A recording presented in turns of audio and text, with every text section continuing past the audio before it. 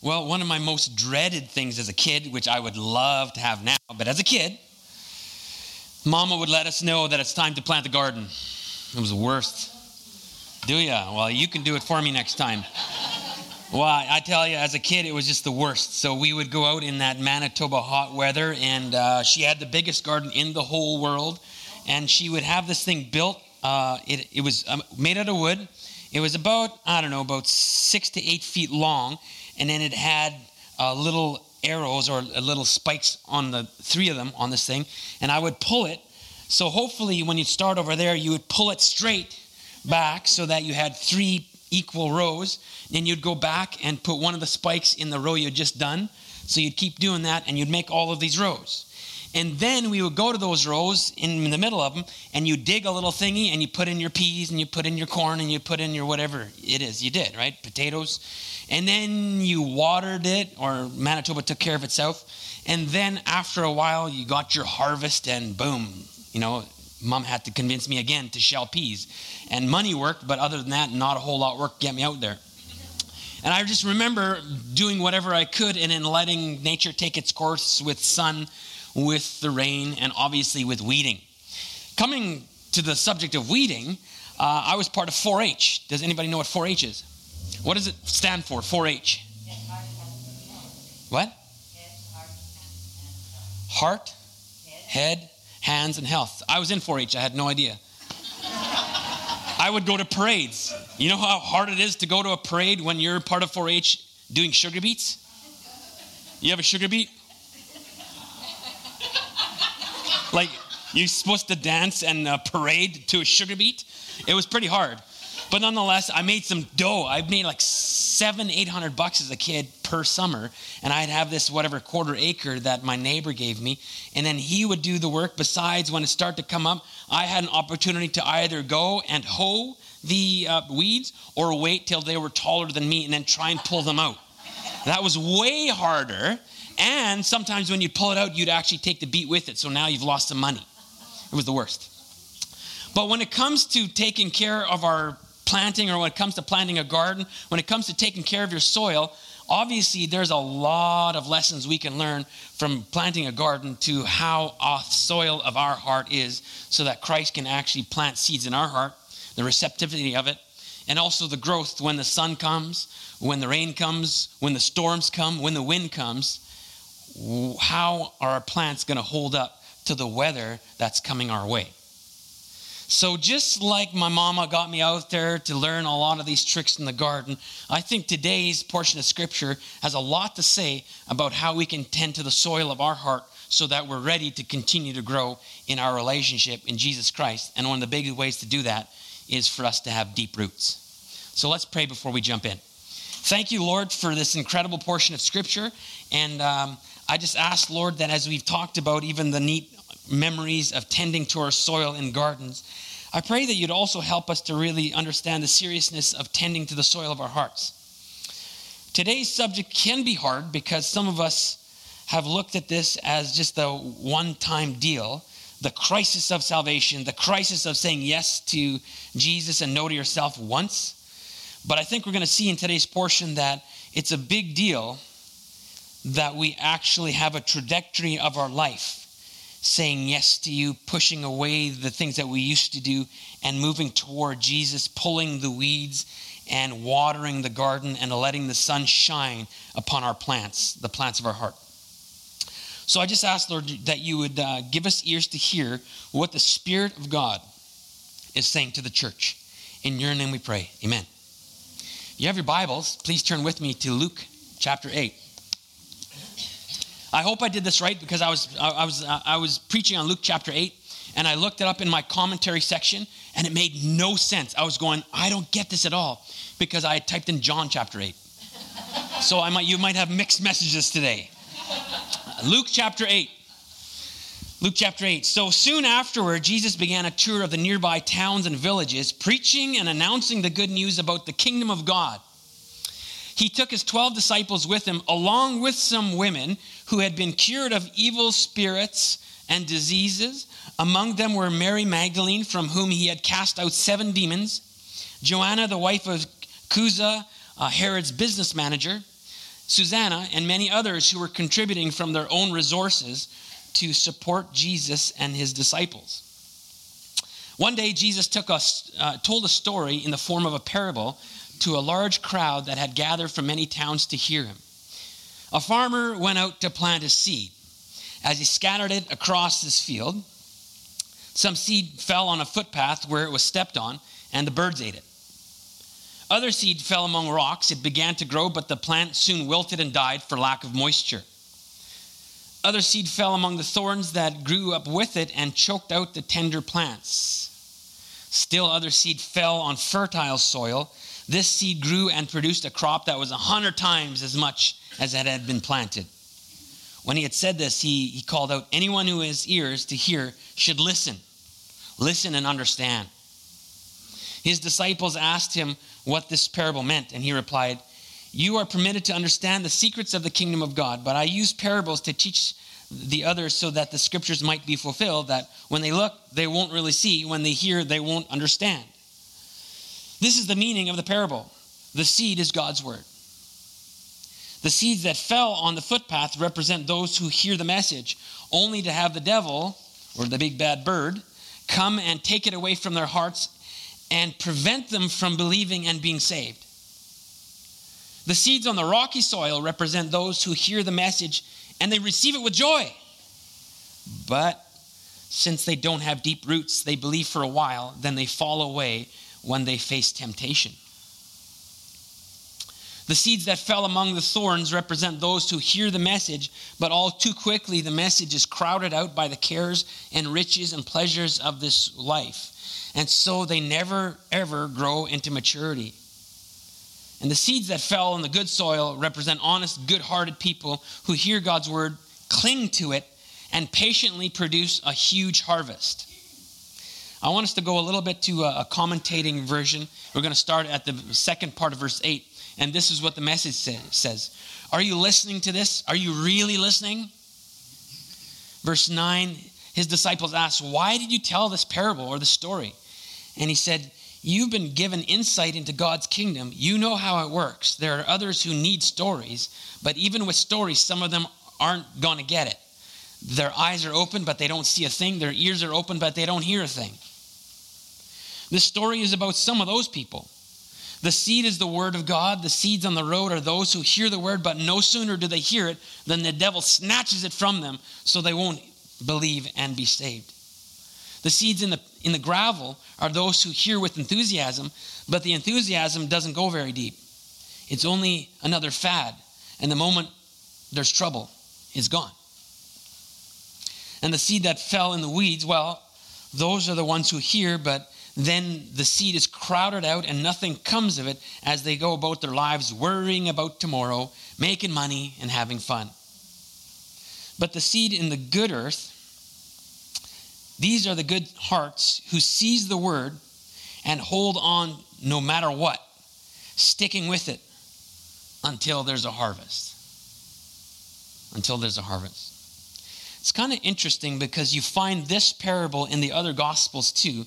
But Luke, who we've talked about a number of times, he often gets to the point. He uses words like immediately. And in this one, he doesn't give a whole lot of other descriptors beyond this. When he says, when he plants the seeds, it's like the word. He goes on to say it's the word of God. So he's not just saying that it's Jesus planting it or it's the apostles just planting it. He seems to be giving this idea that we as Christians, when we're planting seeds, some will fall on all of these different kinds of soil. So somebody has said, rather than say it's the parable of the farmer or parable of the seed, this, in this context of Luke, should actually be called the parable of the soils, since that seems to be the subject. The first verses give us a narrative of Jesus preaching and doing the gospel, and people respond. And let's be honest, everybody responds to the gospel. Everybody does. Either they respond by receiving it and growing, or they receive it for a while, or they just throw it away, or they just let everything else crowd out the good news of the gospel. But everybody responds when they've heard the gospel. So this really is a timely portion of Scripture, because I was even saying to my staff on Wednesday and Friday that just lately in the last couple of weeks, there's been some high-profile Christian leaders that have kind of stepped down from their positions and also made moves to kind of almost give us a hint that they've stepped away from some of their fundamentals in their faith. So it's interesting when you have somebody out there that's one of these big, brass, shiny Christians, and they've stepped down, to see kind of the fallout of Christianity. And then even myself at my age, I sometimes go like, yikes, guys my age that are falling off and no longer following Christ. And I'm starting to look at this parable going, what does this have to offer us today? When things get rough, when the government seems to be jamming certain things down our throat, what we need to believe, when absolute truth is constantly questioned and there is no absolute truth because it's all about your feelings apparently, how shall we then respond? How are our kids going to respond? How are you going to respond? My friends, we are bombarded with news every day, and we're swallowing it to the point where finally we start to believe things that culture tells us to believe because you've heard it a bazillion times. And how often have you actually swallowed some truth compared to how often we actually swallow the garbage that's being thrown our way? So it's really important to see what's going on in this parable. So to remind us of the background, I love this because when we talked about the first chapters of Luke, we saw that it's the Sermon on the Plain, and that they had come down from the mount, came to a plain, and there they came to see Jesus, they came to listen to Jesus, they came to be healed by Jesus, and they also came to be delivered. So this is really cool stuff, because when you follow that, you see that Jesus is not only preaching it with his mouth, he's actually doing it. And now we are so lucky because the beginning of this portion of Scripture, we actually see that there's a bunch of women that are following Jesus. And you're going, what's the big deal? It is a big deal. In this time of the Palestinian background, for ladies just simply to leave and follow this guy, that ain't right. There's something fishy about this, because it just didn't happen that women became disciples and left everything to follow. It just didn't make any sense. And not only that, some of these ladies were in prominent, great positions, and they left everything to follow, and they served Christ, which is interesting because they use the word in original kind of that we use for deacon. So these women here were deaconing, not deaconessing. It doesn't give the word deaconess.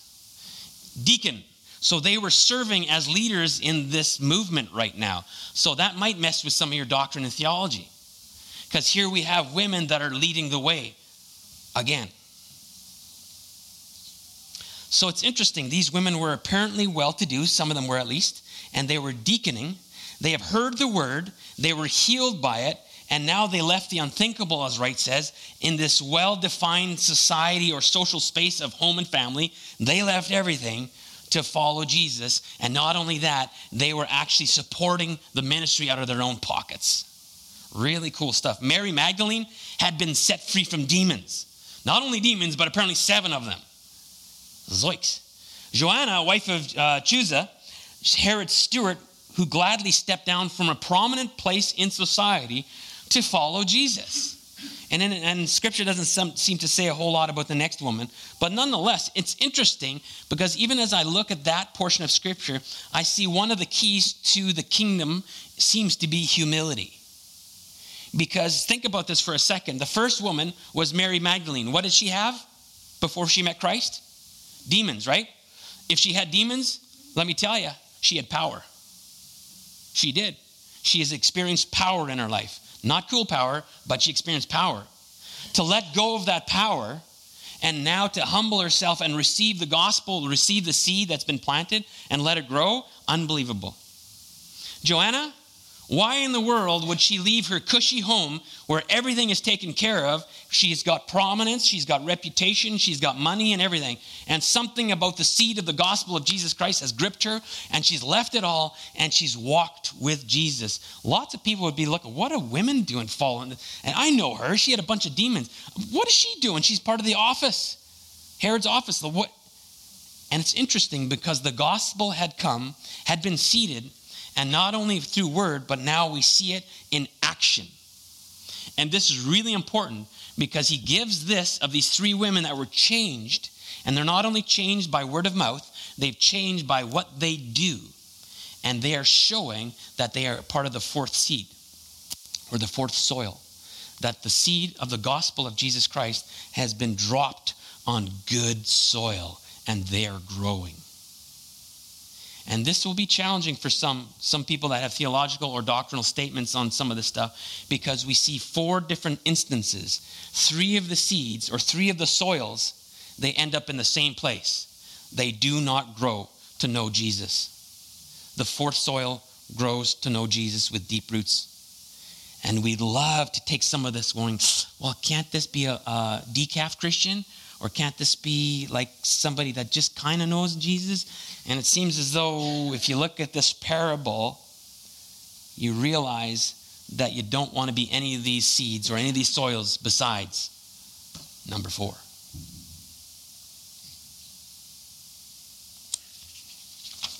The gospel spans over social, moral, and economic backgrounds. Here again, and you see it all throughout Luke.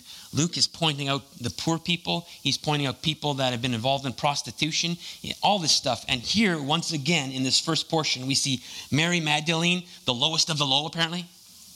And we see Joanna, way up here.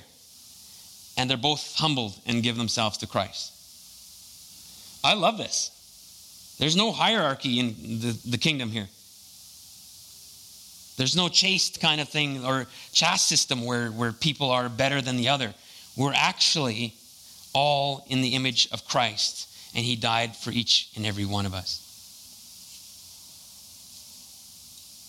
Just a few weeks ago, we saw that a Pharisee invited Jesus into his home. Remember that? And the Pharisee was like a priest or a pastor, and he invited Jesus because he wanted to hear what he had to say. And then it was the worst because he left the door open, and wouldn't you know who comes in is somebody of reputation, and she weeps on his feet and then anoints him with a beautiful perfume and just absolutely worships him. But we see even in that illustration that the gospel, the seed, has fallen on good soil with the person who used to be a prostitute. But when it comes to the soil of the Pharisee's heart, he looks back, and if he really was a prophet, he would know who's touching him and would never let it happen. He's got a rocky soil for his heart. And we see throughout this, as Luke is giving us these different illustrations. We remember a number of weeks ago, there's this Gentile centurion who has this incredible servant and wants him to be healed. And he actually turns towards some of his servants. I've heard about Jesus. Go get Jesus, because he can actually heal and take care of my servant. So we see that the Gentile understood authority because he's got soldiers under him. And he also understands Jesus' authority, that I know that you can heal what's going on with my servant. So out of Israel, outside of Israel, we see the Gentile turn toward Jesus, and we see the seed fall on a good heart when it comes to the Gentile. Or when it comes to the 12, we're not going to take time to look at all the 12, but if you look at the very colorful paths of all the 12, we see that they all come from very interesting backgrounds, but yet they had this in common: good soil in the heart. So when they received Christ, let me ask you this question: that when they received Christ, did all the 12 make fantastic decisions from there on in? No, right? So here's what's also important, is there seems to be something within this whole timeline of using this parable of farming. He's used it within this parable of perseverance or patience. Patience is a big deal. Patience to grow, and it also gives us this timeline that you will grow in your relationship with Christ from here on in. So sometimes we expect new Christians to get it together right away, and that's not right. But there's also this whole realization that we don't just receive Christ. I said a prayer one time, 1973, but nobody else can tell because you live like hell, right? So that doesn't make any sense either, because really what this is pointing toward, this farming illustration of patience and perseverance, that over the long haul, you will continue to show a harvest in what you actually believe. So patience and perseverance is huge in here. Just like that dreaded garden, when I had to do that with my mama, we had to toil in that garden. We tilled it with a John Deere tractor nonetheless. And then when the soil was ready, that's when we took care of all the other stuff and we saw a harvest. If we didn't do that, we wouldn't have seen a harvest. We wouldn't have seen a harvest. It's interesting here because he doesn't think we're dummies, but he knows that we're human, and he uses the word hear in this section. He who has ears, let him hear. He uses this in this section over 9 times. He uses this 9 times that we need to hear. And hearing isn't just like, what was that? But it's actually hearing to understand, the receptivity of our hearts, which points toward good soil. Bach says seed is designed to bear fruit. Only in one of these examples this happens. So to believe for a time is not to believe in a commendable way, since the end result is not faith. One cannot end up unbelieving and have a faith that saves, for then salvation comes from unbelief. Another way to say this is that genuine faith is permanent. Boy, that's challenging, isn't it? I'm going to say part of that again. One cannot end up unbelieving and have a faith that saves, for then salvation comes through unbelief. Another way to say it, Bach says, is that genuine faith is permanent. Does that mean you'll never have doubts? No. Does it mean that you'll never have struggles? No. In fact, Josiah was pointing it hardcore last week. Deny yourself, pick up your cross, and follow Jesus. Well, that's probably not the easiest sermon to choose as your first time preaching in a church, right? It is tough. And the message of it was very clear. To deny yourself. How about a seed? You put a seed in the ground. What does the seed have to do? It's got to die and open up and sprout, right? So it's also interesting that the seed is put under what? Under soil, which means it's put under pressure. We hate pressure, don't we? Sometimes we become Christians because we want an easy life. You signed up for the wrong one, right? It's not easy. In fact, as a Christian now, you probably feel pressure with some of the ideas that are coming from culture. And you're going, how do I live this out? How do I live this out? So it's interesting that so many times, right from Romans 12:1 and 2, when it comes to the caterpillar becoming a butterfly, or when it comes to the seed that's sprouting into this growth, we know that many times growth comes through pressure. So maybe sometimes we shouldn't always push the pressure away, but sometimes receive it and wonder, what is God doing in our hearts?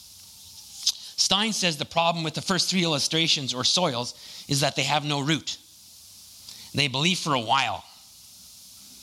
Criticism is not directed to the quality or kind of faith that these hearers possess, but rather the problem is that they only hold this faith for a little while.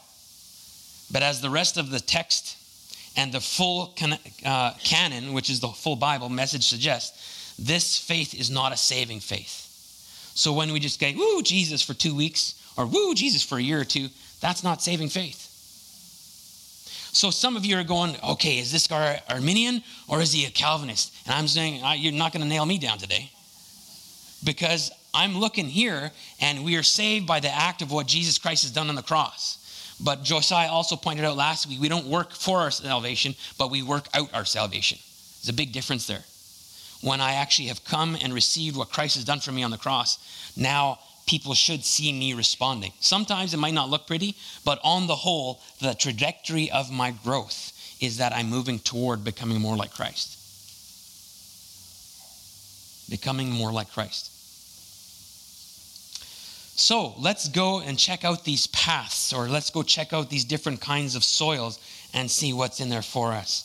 First of all, before we begin, I want us to remember that kind of the illustration is you'd have a farmer with a sack of seed, and he would go and he would just spread seed like this. He would just put his hand into his bag and he'd throw out the seed. So some of that seed would fall upon the path that everybody's been walking. Some of it would fall among the rocks, some among the weeds, and hopefully some among good soil. And then once he's thrown it all out, then oftentimes they would come with some kind of mechanism like a plow, and then they turn over the dirt so that the dirt fell upon the seed. So that's kind of the picture that we have here. So the first thing that he introduces us to is the path or the downtrodden soil. So they don't pay attention, or the folks that have this kind of soil in their hearts, they don't pay attention, and the devil snatches the seed. So to give you this picture is if everybody's walking down this aisle all the time, and now this aisle is rock hard because it's been a path. But as the farmer, I'm throwing seed, some of my seed will fall on this soil.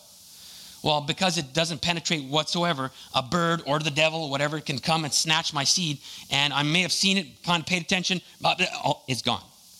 Opportunity's gone. The seed was there, but it's been snatched up and gone. And you remember, he's talking about your heart, the soil of your heart.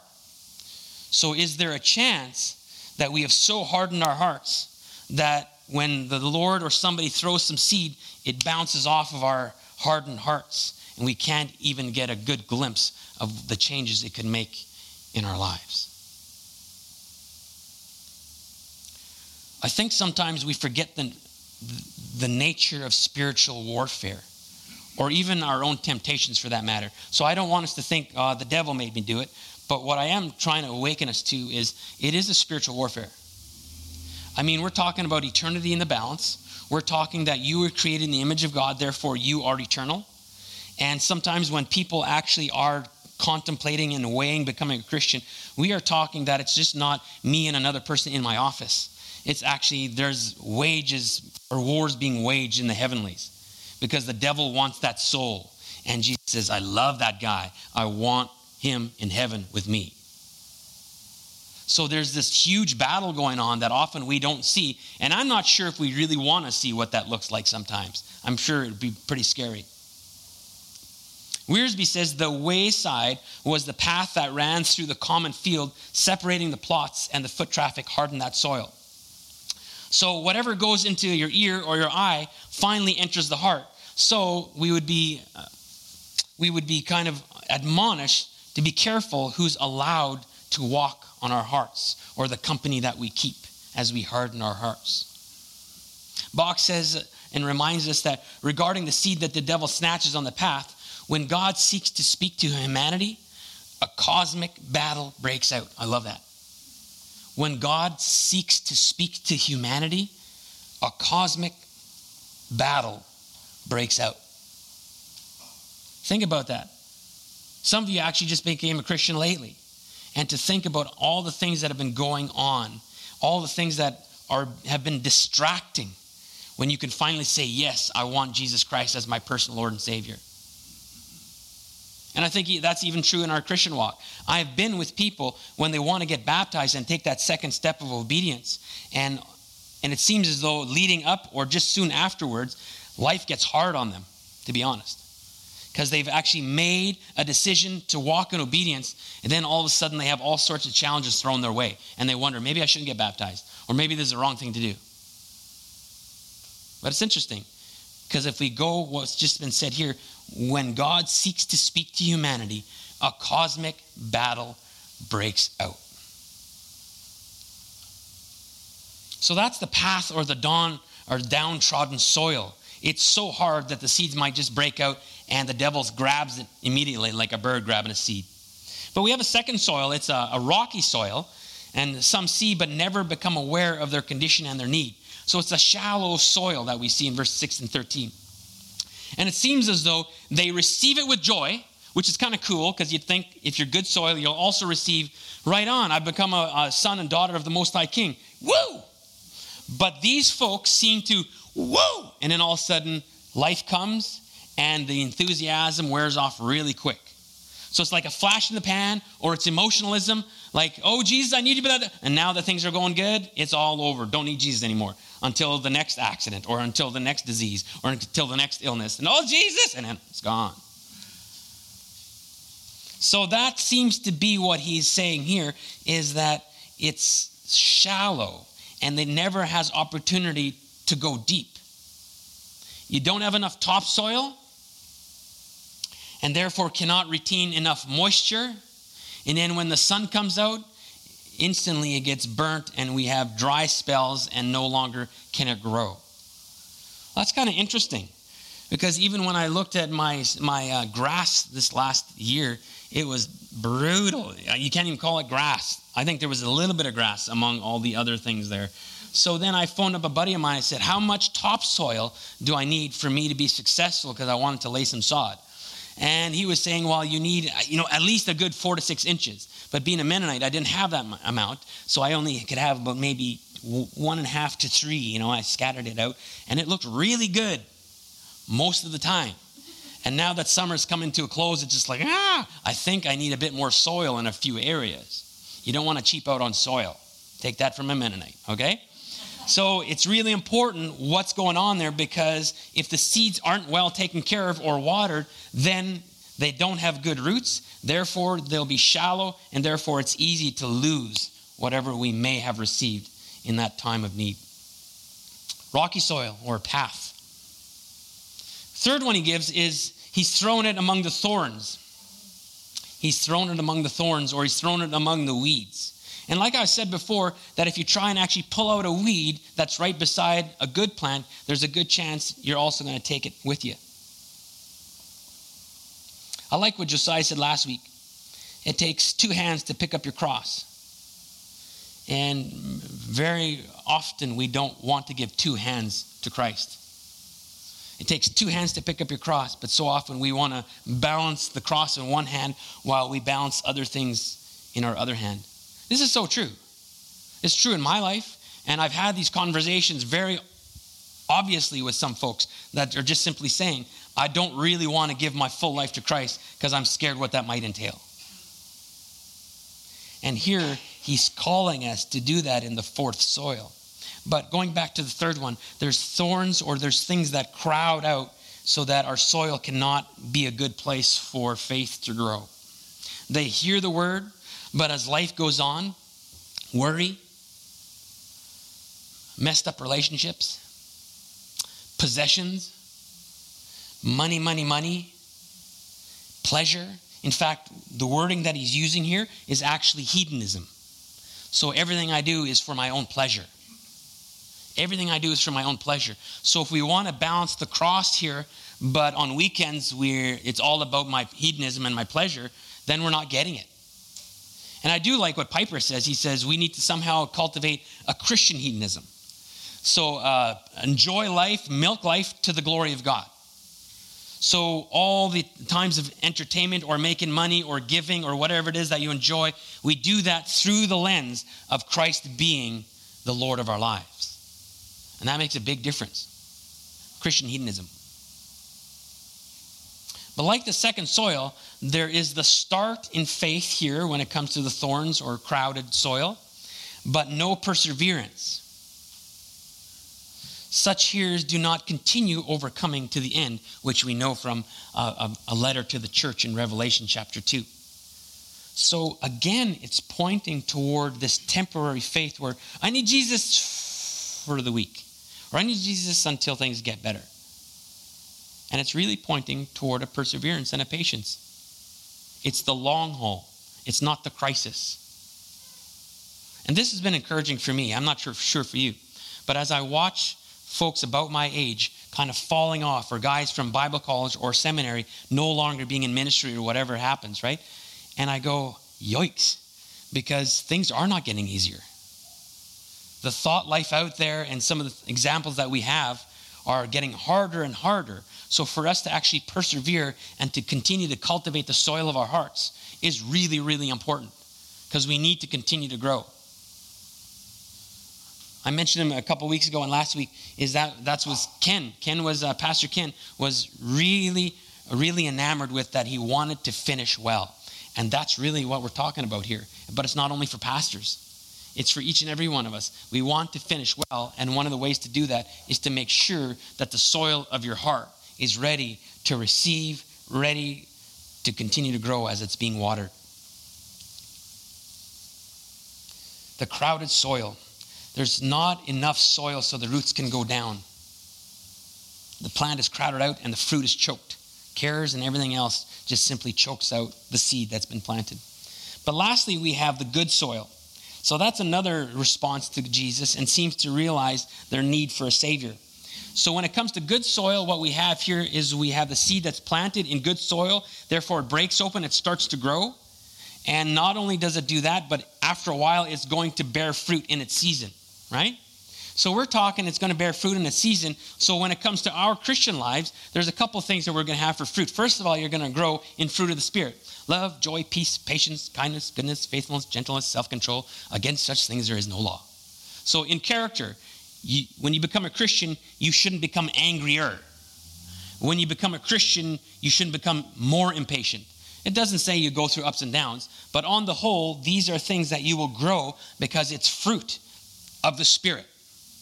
Okay? So don't start going around judging people. Wow, he's more angry this week. He's lost his salvation. Please don't do that. Just look at yourselves, okay? But then there's also this fruit of the Spirit, or fruit of bearing fruit, is that we should be able to see that you're a Christian. There should be works involved. There should be actually an open hand toward Christ saying, what would you have me to be? Or what Henry Blackaby says, Lord, I know you're at work. I want to be a part of it. I mean, Scripture is very clear that if you have a relationship with Christ, you have been given at least one spiritual gift. Do you know yours? If you keep coming up to me on a Sunday morning and you're 100 years old and you're still, come on. What is the gift? And get off your duff and figure it out. Or make an appointment with somebody and ask that, like, what are you passionate about? And what do you see in me? What am I drawn toward? What am I burdened for? What breaks my heart? Those are some of the ways for you to figure out your spiritual gift. And then start employing it. Because it just doesn't make any sense. You've been given a spiritual gift and just leave it there. You're the church. I'm the church. We've got to bear fruit in our character, and we've got to bear fruit in how we also act. Bear fruit in action. But again, there's patience and perseverance. Let me read a portion of Scripture with you. It's a bit of a longer one, but I think it also helps get the point across. In John chapter 3, you know the good old verse, for God so loved the world.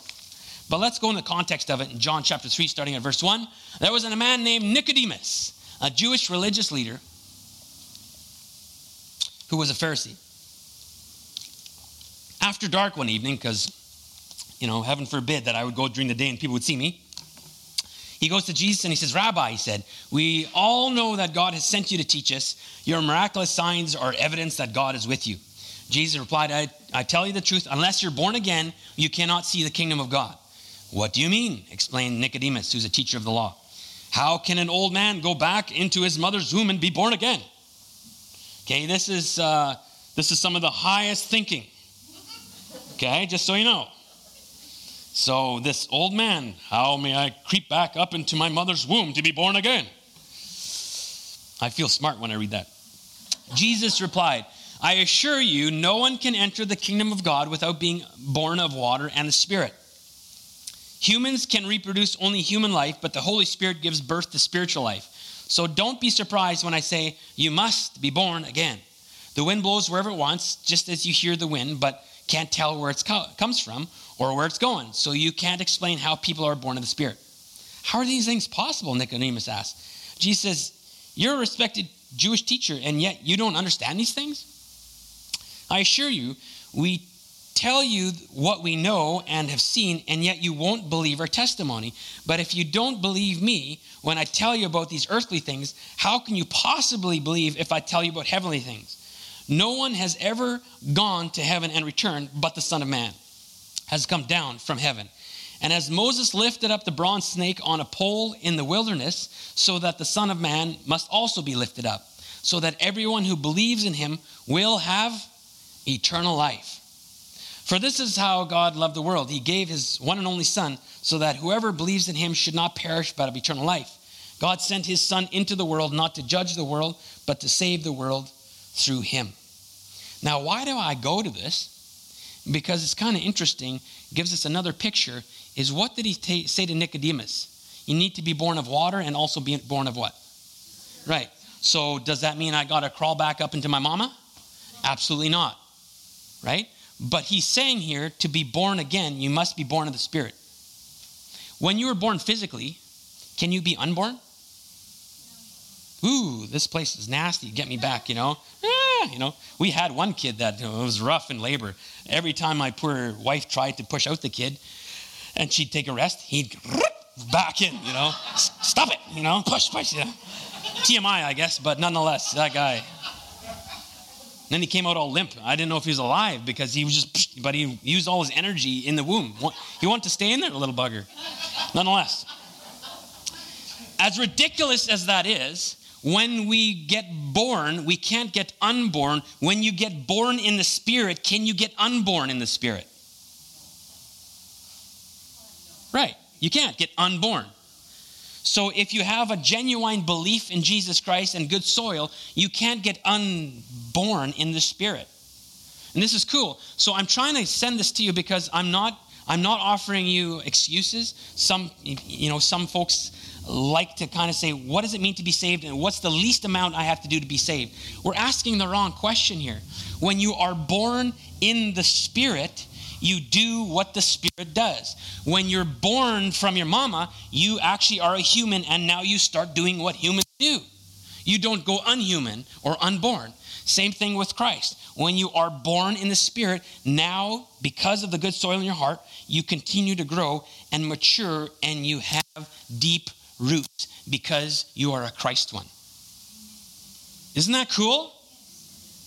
So I think it gives us a really cool indicator here and really cool illustrations and parables to show us that even though we sometimes like to say, I'm not a hardcore Christian or whatever. No. He's not giving excuse to be a decaf Christian or a Christian blown around by circumstances. The first three soils are not good news. They end up in the same spot. It's the fourth soil that has a cultivated heart, that receives the word, is watered, gets the sunshine, and constantly grows toward knowing Jesus more. And that's what we need. So instead of looking at what you can get away with, maybe look toward here. And I don't care what culture's saying right now about your sexuality, about everything else that's going on in this world. Shut it and look toward Christ and say, Christ, I have open hands, because we also know from the beginning of our scripture that we must have humility. Humble yourself, honestly, and ask the Lord to speak to you instead of letting your mind be all crazy and then say, Lord, I want you to bless my thoughts. It's the other way around. Zip your thoughts and you actually turn toward, Lord, I actually want my thoughts to be guided by you. And I think that's sometimes what's going on here. I've done that stuff where I want the Lord to bless my plans. And that's not what we're talking about here. A person with a good soiled heart is like, Lord, I want to grow. You're open-handed. You're not getting him to bless something that you are doing that's wrong. Or you want to somehow twist it so that you can tell other people, being a Christian is really easy because I still do this on weekends. But no, you're not getting it. The fourth soil is the soil that we need to continue to cultivate and water. The seed is always the same in the story, but the response of the hearer is different. The seed is always the same, but the response is different. Seeds that fall on good soil, a good persevering heart. Patience is always there. We're also talking about people living under pressure. Remember that. So here's a bit of a meddling statement, and I don't like this one. I say it to you, but right back at me. Could it be that we do not live under enough pressure? And that's why we have so many cockeyed thoughts these days. I read the book Heavenly Man. And Brother Yun, it scares me like crazy. He spent lots of his life in jail, and not cushy Canadian jails. Like disgusting stuff. And I don't want to go there. I don't want any of you to go there. But let me tell you, he knew his God. He knew Jesus Christ. He saw miracles happen. He saw healings happen. God blew his mind in some stuff. And yet we're sitting here struggling with doubt. Meanwhile, we got it so good.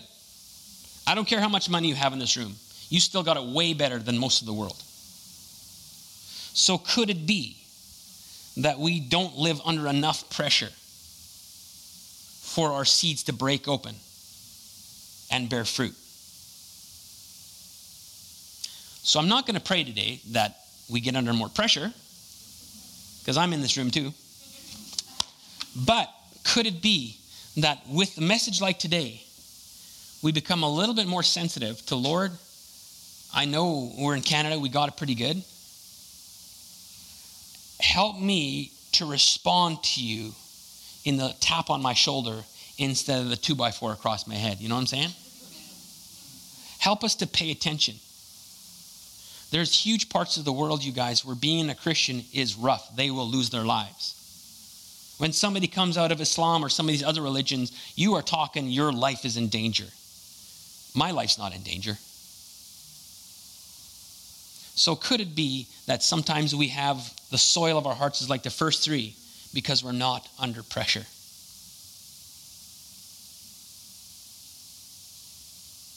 This parable is about a response to the word at any, the box says this parable is not about a response to the word at any given moment. But I like what he says. It sums up the different ways the word is received over a lifetime of exposure. So it goes back to patience and perseverance. We cling to our faith and we continue to grow as we tend the soil of our hearts. Folks, don't let the temptations and pressures, culture erode your faith over time. That's a temptation even for me sometimes. As I get older, now my world's bigger. I'm not in my little environment of Mennonites anymore. And all of a sudden I look around and I see all sorts going on. And for me, that can erode my faith. But then I go, wait a second. I look at Genesis, all of Genesis, and I see the redemptive power of God in Adam and Eve and his kids. And I see all through that, throughout Scripture. And we see Christ at work. And it's that I'm going to cling to, not whatever's the new fad of the day. So the question comes, how are you going to tend the soil of your heart today? Many of us are going to be tempted to try and fit this passage into our theology and doctrine. But one thing is clear. 3 of these seeds do not bear fruit, and 1 does. That one lands on a heart that has receptive soil. It hears. That soil is tended over the long haul and practices the art of hearing and responding. It is patient, persevering, and enduring. How is the soil of your heart? Heavenly Father, I pray for my brothers and sisters in this room. And wherever we're at, I do pray that you've given us a picture this morning of what we need to do with our soil. What do we need to do with our soil, Lord? Reveal to us this morning if there's something that we can be doing differently when it comes to our fruit of the Spirit, or when it comes to even the actions of the Spirit. But Lord, we want to be moved by what the Spirit has done in our lives. If we actually have come to a faith in Jesus Christ, we have been born again, as you explained to Nicodemus. We cannot be unborn. So Lord, this morning I pray that either A, if somebody here has been fooling around and has one of the first 3 soils of in their heart, I pray that today they would jump into the 4th category and they'd honestly receive Christ as their personal Lord and Savior. And secondly, Lord, if somebody has that 4th soil, I pray that you would reveal to us this morning, even during this last song, reveal to us this morning what we can do to continue to tend and cultivate the soil of our heart. That we're ready to hear from you, that we're ready to grow in fruit of the Spirit, that we're ready to know our spiritual gift and get busy in using the gifts that you've given us to continue to shout out this treasure that we have and spread the gospel of Christ. Thank you, Lord. We pray this in your powerful name. Amen.